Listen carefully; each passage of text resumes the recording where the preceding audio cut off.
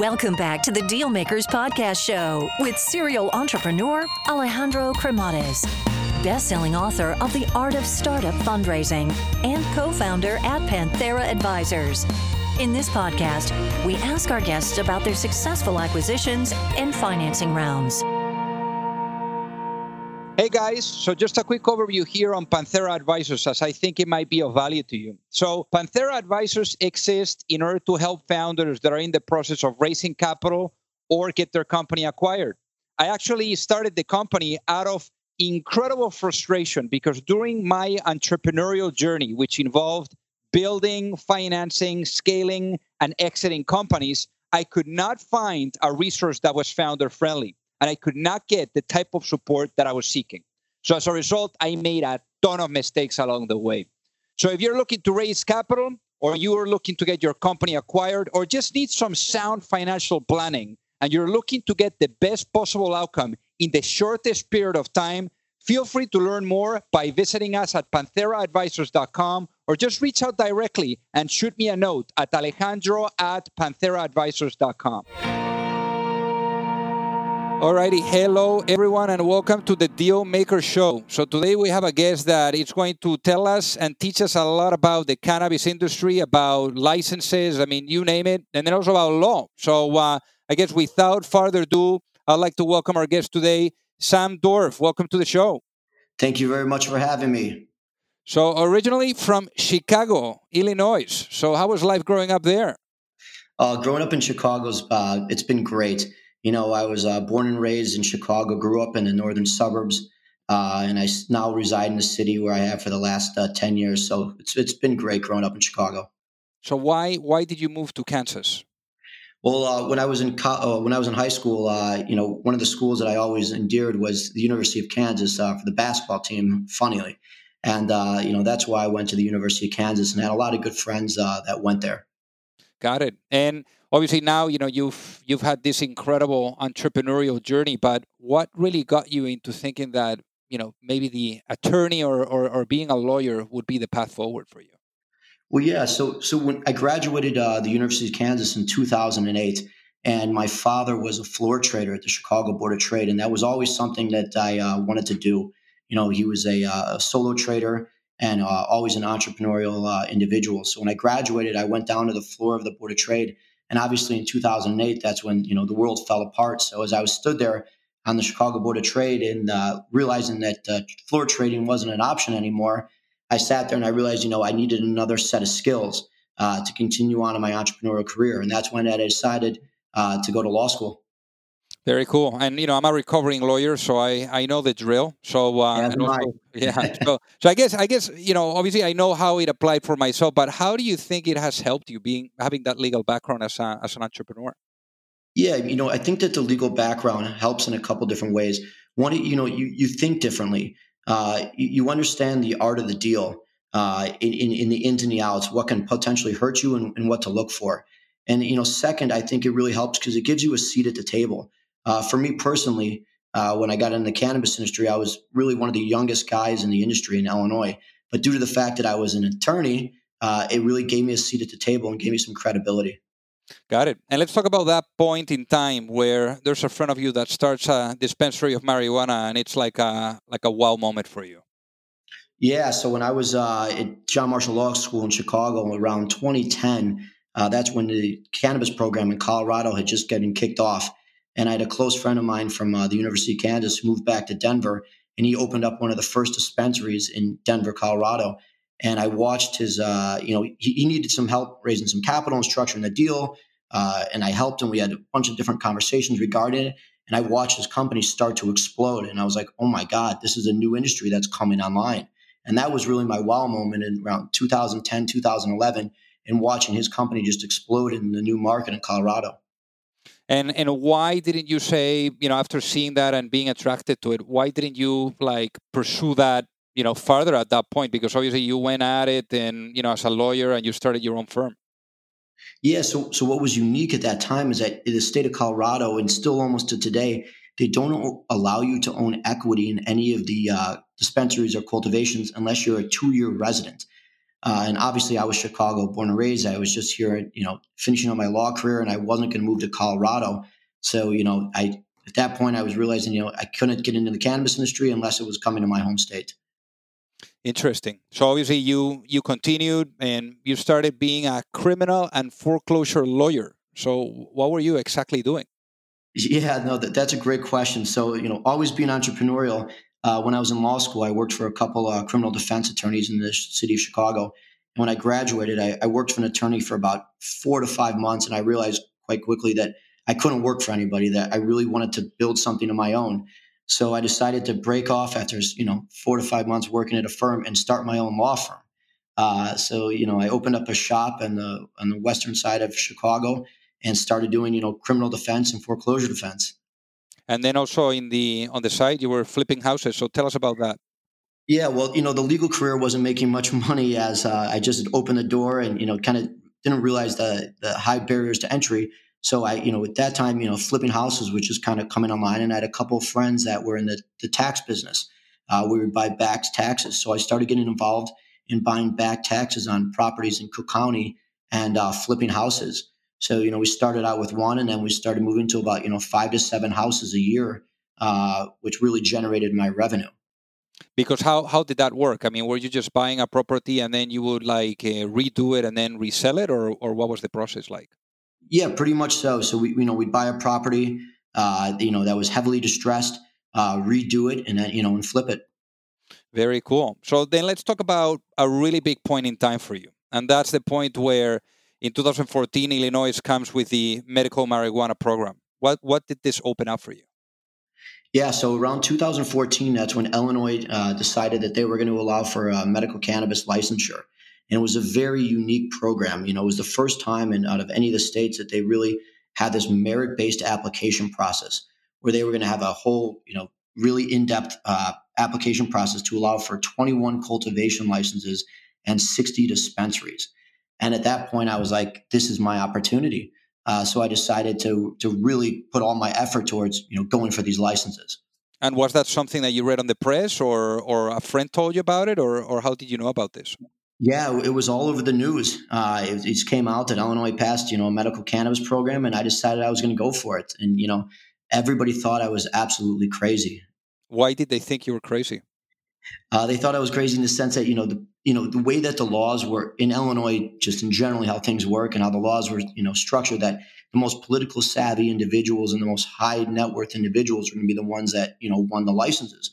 And here I was, a 27-year-old kid flipping houses, running a small law firm, and I wanted to throw my hat in the ring. And everybody's like, there's no shot you're going to be able to get these licenses, man. You're not politically connected, you're not well finance, like there's no way you're going to be able to do this. Yeah, especially because the number that you mentioned, I mean, it's quite low. I mean, probably, I would have assumed that there was a lot of people, with interest on it. So what was the application process like? Yeah, so the application process, it was very intense. It was something you had to have a $2 million bond for the application. You had to have a research plan. You had to have, local municipality approval, letters of recommendation, a whole, and then your whole team, which was a really large dynamic of the application. And basically on that point, I want to ask you here it seems like all these different processes, they take time, and it probably is very frustrating. So I'm just wondering, for you, this moment, how long did it take, let's say, from the beginning till the end, until you got let's say your first license? Yeah, no, that's a great question. So it was, what I started doing from day one is I started going to every single event. I was like, all right, I'm the youngest guy in the room. So every single event that would be hosted in the city of Chicago by a law firm or a lobbyist or consultant, I went to. So I started meeting all of the people that were in the industry, and I started kind of form my own little team. And then one of the really unique things in the state of Illinois is that, again, as I said, you have to have local approval. So I started taking my dad, and we would drive the entire state of Illinois looking for local approval. And we found this town in western Illinois called Galesburg, and I was able to secure this approval. And in that process of going to the events and finding the approval, I mean, that was 8-9 months in the working from then. And then I started trying to raise the capital that was required for it. And that was a whole nother probably 6-month process. So from the time I actually started the process and networking and trying to raise the capital to the time I had met my partners who I partnered up with, it was about an 18-month process from when the application came out to when I applied and we found out we won. And how was the conversation with your father when, because obviously here you are, a lawyer, and being a lawyer, is a super respected, career, and it takes a lot, passing the bar, all of that good stuff. And, here you are telling your father that you want to go after the medical marijuana. How was that conversation with him? Yeah, no. So it was actually an incredible conversation. It was, I came to my father and I told him, I said, Dad, listen, I want to get involved in the cannabis industry. I'm going to shut down the law firm. And, he looked at me and he goes, listen, he goes, he was a prosecutor for the state of Illinois from when he was 28 years old to 32 years old. And when he was 32 years old, his friends were all down at the Chicago Board of Trade. And they told him that he had to come down there because it was an opportunity of a lifetime. And, he's like, you guys are crazy. I have my legal career here. What am I going to go do down on the floor of the Chicago Board of Trade? So, ultimately they convinced him to leave the prosecutor's office, and he went down to the Chicago Board of Trade, and he had an unbelievable career. And, he left the law field at 32 and went down and started trading and traded for 31 years. And he looked at me and goes, listen, he's like, this is the time. If you believe there's an opportunity, he's like, I did the same thing in my life. And he was the most supportive I could have ever asked of him. And it was really interesting because a lot of his friends, they were in shock. They almost gave him a hard time about how'd you let your son get involved in the cannabis industry? Because you got to remember back in 2014, it was still a little bit sketchy, Yeah. And it just wasn't where it was today. So he was extremely supportive of everything I did. And obviously, he has played a key role, and he made a key introduction. So tell us about this lawyer friend that he had. Yeah, so when I was in this process and trying to raise the money, it was really difficult raising. Even at that point, it was a couple $100,000, about $500,000. But I had the land secured, and he was out to dinner one night with one of his friends who was representing a group out of New York, who at that time was one of the largest cannabis companies at that time. And they were looking for an Illinois partner who had local support and land. And my father had told him, well, my son is doing this at the same time, and he's got the local support, he's got the land, we should introduce them. So he set up the meeting, and they came in from New York. They're all ex-Goldman Sachs guys. And we set up the meeting, and we hit it off. And we formed a partnership for me to merge into their company and be their Illinois partner. Very nice. And then you went into this association. So what was this association about?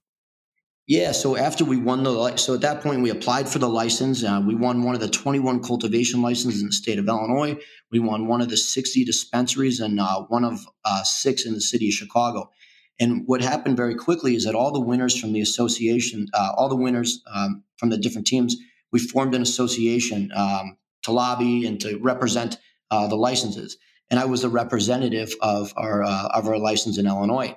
And through that process, I knew all these guys because I was the guy who, had met them all previously from going out for drinks and meeting. And so it was pretty cool all being together in the association at that time.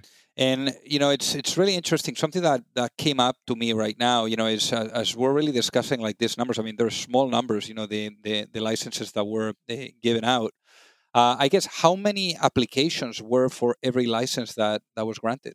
Do you know? Yeah, so there was over 300 applications for the dispensaries and I think it was like close to 200 something for the cultivation licenses. Okay, very. Yeah, so it was an extremely, extremely competitive process. And again, everybody that was applying was politically connected and high net worth individuals and had these unbelievable applications. Got it. So at this point also you met your co-founder, is that right? Yeah, so at that point, through the process, I realized I kind of wanted to break off on my own again. And I met an individual named George Arcos. He won one of the cultivation licenses in Illinois, and we just hit it off. George is also one of the younger guys, and he came from an unbelievable operating background. He ran a bunch of restaurants, and still to this day owns them in the city of Chicago. So I approached him and I said, "Listen, Maryland's coming up pretty soon. I think I'm really good at putting together these applications and doing all the grunt work on the ground. You're a good operator. Let's partner up." And how much do you think perhaps your legal background helped here? Well, it helped because he thought I was crazy. He's like, "How are you going to be able to do this?" I'm like, "Don't worry, I'm a lawyer. I got this." And so I think he respected me a little bit more because I had just gone to law school, opened up the law firm, flipping houses. So I think he knew I was an entrepreneur that wouldn't say no. Very cool. So what happened next? So after we partnered up, we applied for a cultivation and dispensary in Maryland. And we were successful there, and we came together, and we won one of the 15 licenses there and one of the dispensaries. And from there, we just kind of just started to build a company and really come together, and started to look at the overall landscape with the desire to go after more markets. It kind of really it assured me after we had won in Maryland that we kind of knew what we were doing from these merit-based application processes. And I guess for the people that are listening, maybe that are not that familiar with the cannabis industry, if you had to kind of like explain, in a very simple way, what the ecosystem looks like, because we're talking about the dispensaries, we're talking about perhaps the regulators as well.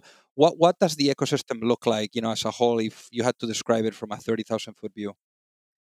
Yeah, so from 30,000-foot view, there's two different types of markets. Okay, you have your markets that are like California, Colorado, Washington, Oregon, where pretty much anybody can go and get a license.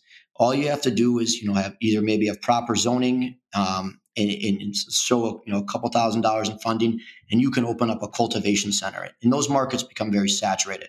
Then there's other markets that are these limited license markets like Illinois and Maryland and New Jersey and Ohio, where the state puts out an RFP process where they have these merit-based applications. And they're extremely intense applications, anywhere from 1,500 pages, sometimes upwards to 3,000. And you have to have background checks and security plans and local approvals and just very, very in-depth application process. And there's all sorts of types of consulting that, comes into play, and a lot of strategy on where you go and how you tell your story. And in these states, when there's limited licenses, obviously there's a lot more at risk because there's the application might cost you a couple $100,000 and you might lose. So there's it's a lot. The barrier to entry is higher, and the risk is higher. And what we've seen in a lot of these other markets is that there's different licensures, right? You might have one for a dispensary, you might have one for a processing license, you might have one for a cultivation center. And for us, it's always been important to be a vertically integrated cannabis company. What that means is you control it from seed to sale. So you own the cultivation license, you own the production license, and then you ultimately own multiple retail locations. Because if you can control the whole ecosystem within that state, again, you got to remember, cannabis can only be grown and sold within that state. It can't cross border to border. You can control your own destiny against any type of market change pretty much. So you can't, for example, like have marijuana that grows, let's say, in Colorado and then take it to Illinois? Correct. If it grows in Colorado, it can only be sold in Colorado. Got it. Very interesting. So then how did you guys go about scale? Because, after you had this operation going, then you start to hear, what's going on in Maryland and in other states. So tell us about how you went about scaling this. Yeah, so scale, quite honestly, was very difficult for us. Unlike some of our other competitors who, right from the start in Illinois or even Maryland, had really sophisticated, high net worth teams. It was really just George and I. And one thing we realized, quite quickly is that, we weren't good at raising capital. Is that, through our networks, we knew successful people, but we didn't ultimately know very wealthy people. And these businesses are very capital intensive. So, just kind of like everything else I had done, we just really just scrapped everything together. And we struggled with scaling it because we weren't able to raise, the proper capital. That being said, what we were able to do was, self-finance enough of it to get by. And what it did is it created us to become very good operators, and operate, very frugally, but also put out, a very high quality product. Right. So, that was kind of really the early days. It was hard to scale, but, through winning the licenses through the merit-based application process, it also gave us continuously, we were able to expand within the state. Because although, you didn't have, the tens of millions of dollars to hire all these, these consultants and build out your buildings and, do these huge raises, we were able to win these licenses for a very low cost because we did them all internally. Got it.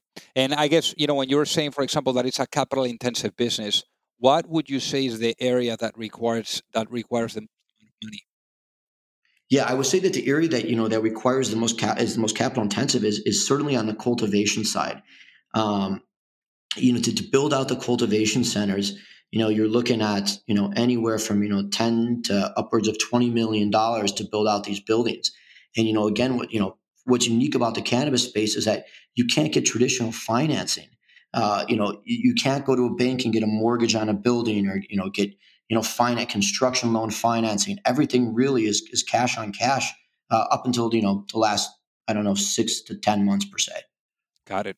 So then let's talk about the moment where you guys meet JJR, because this was like a breakthrough moment for you guys.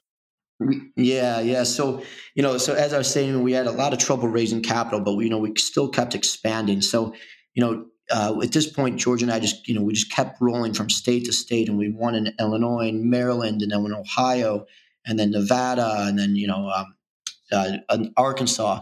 And one of our competitors, Green Thumb Industries, went out public on the Canadian Stock Exchange at $750 million. And I called George that night, and I'm like, oh my God, we have the same assets as these guys, and they're valued at $750 million.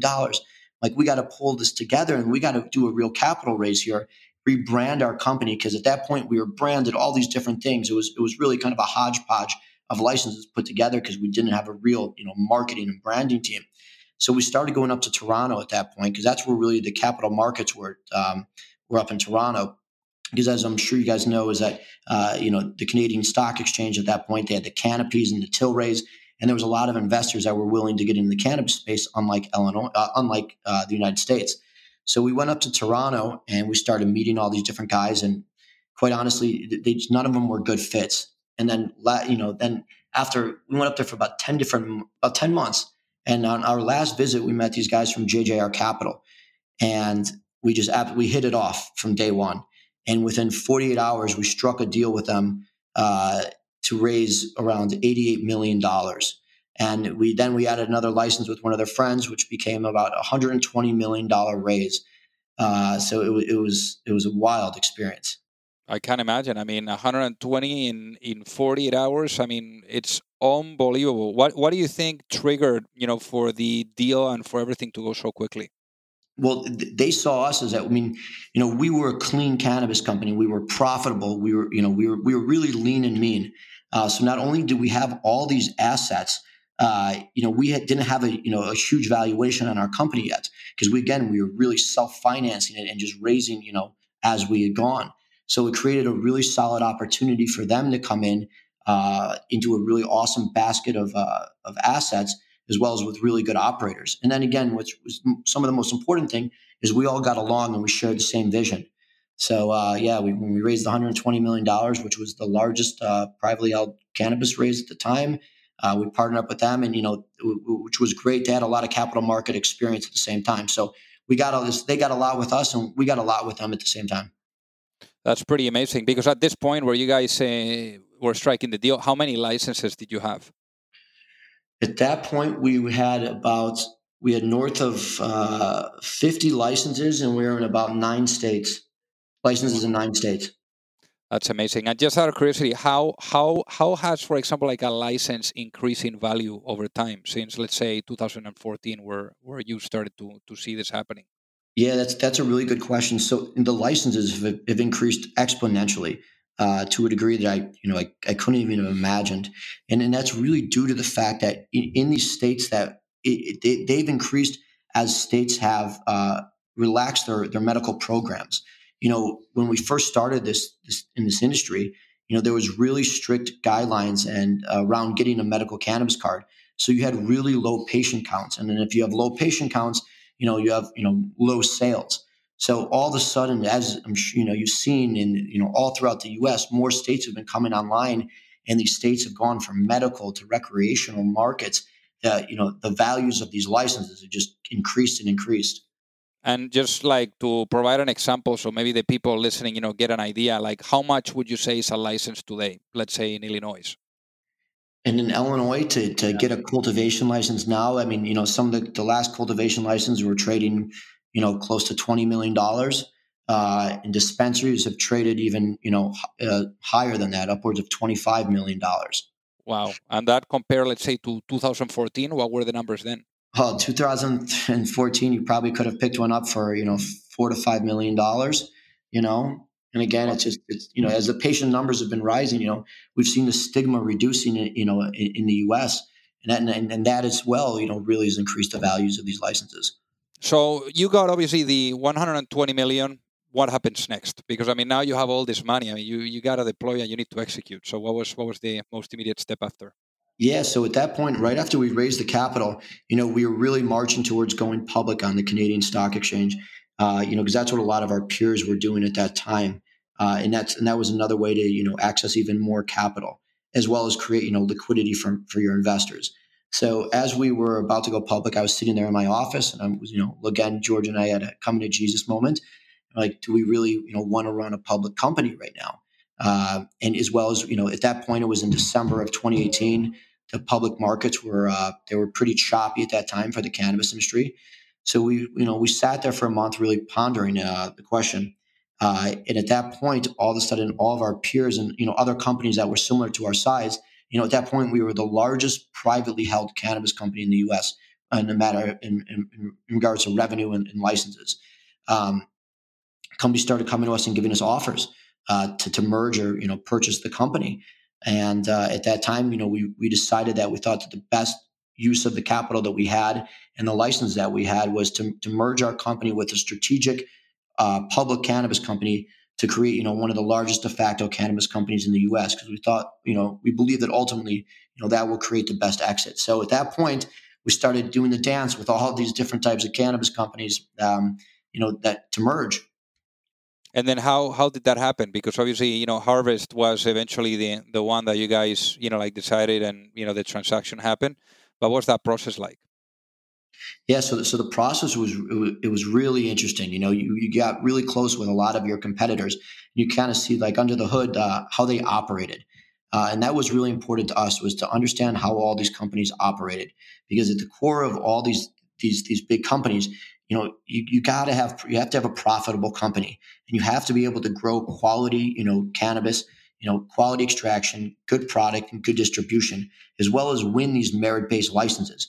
As I just mentioned, these licenses now cost upwards of $20 million. However, if you can win them through an application process, it won't only cost you $200,000 all in. So it's really important to win these licenses from a merit-based process.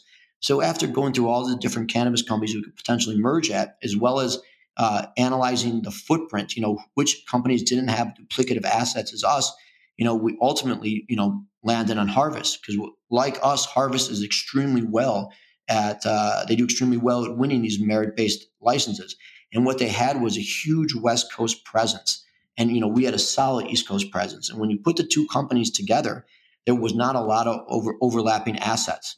That's amazing. So then how big was the transaction? Yeah, so at that time, it was an $850 million transaction, which was the largest transaction in the cannabis space at that time, to merge the two companies. And that's where we're at. That's amazing. How does the road ahead look like? How do you... The road ahead looks good.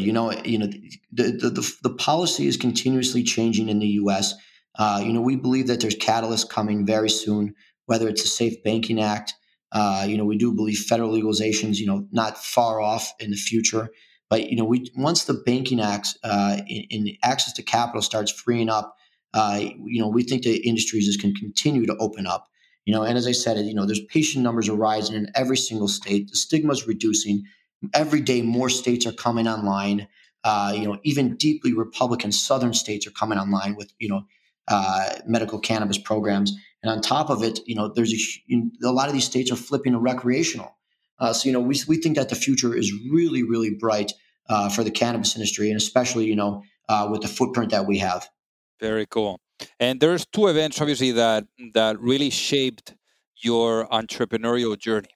And I want to get, your thoughts and more specifically what you learned out of them. So obviously, one, we were talking about the fundraising and all the different issues as well with the deals that you had when structuring these things together.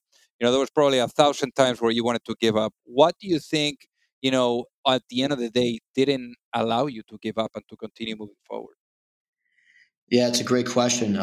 It really was. It was the desire to succeed and just not giving up and just not taking no for an answer.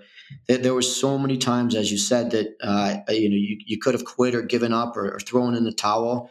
But I truly believed in this opportunity, and I believed in this industry, and I just wasn't going to take no for an answer. And it just kept on really going and plugging away, and it just continuing forward in the pursuit of putting the company together and creating a solid brand, and bringing health and wellness to patients. I had seen when you stand in our dispensaries today and you talk to the patients and you realize that people are instead of taking opioids, they're taking cannabis. Instead of taking sleeping pills, they're taking cannabis. For PTSD, they're taking cannabis. That you're changing lives. And I think that mixed with the desire to succeed and to be able to change lives just kept me going the entire time. Very cool. And then the other experience that obviously, played a key role as well is that, unfortunately, you picked the wrong person to go at it on one of the phases of the journey. So I guess, what did you learn about, picking the right partners and how to go about it? Yeah. So through the journey, we had a couple different partners that we had to part ways with, and it's really what I would say to any listener. It's really important to pick the right partner and to really make sure that you guys are on the same page, and to do like a deep dive of due diligence into who you're going into business with. It's basically becomes your family, and you have to be aligned on all levels in order to succeed, because you're going to be hit with a lot of tough times and a lot of difficult decisions. And if you're on the same page, it can go really well. And if you're not on the same page, it could take you down.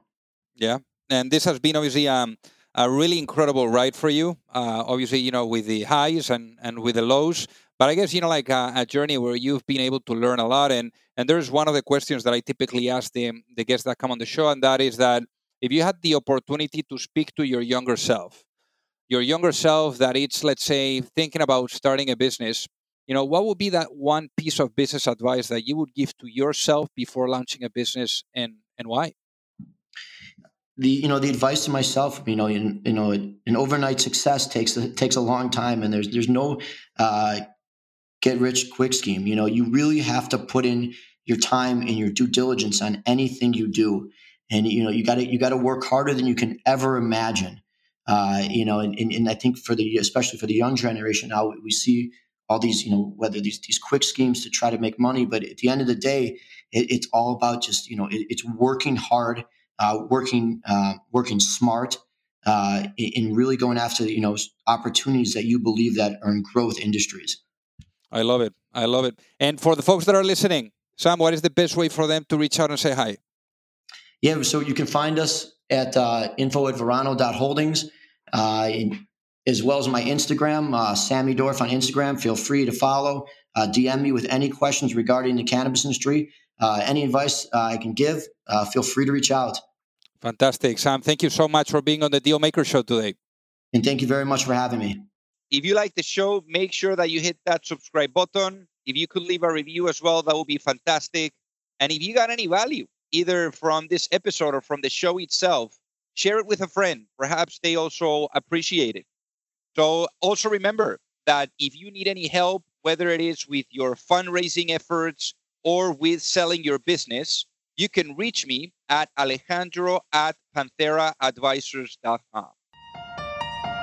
You've reached the end of another episode of the Deal Makers Podcast. For free resources and materials, head over to alejandrocremades.com. Thank you for listening, and see you at the next episode.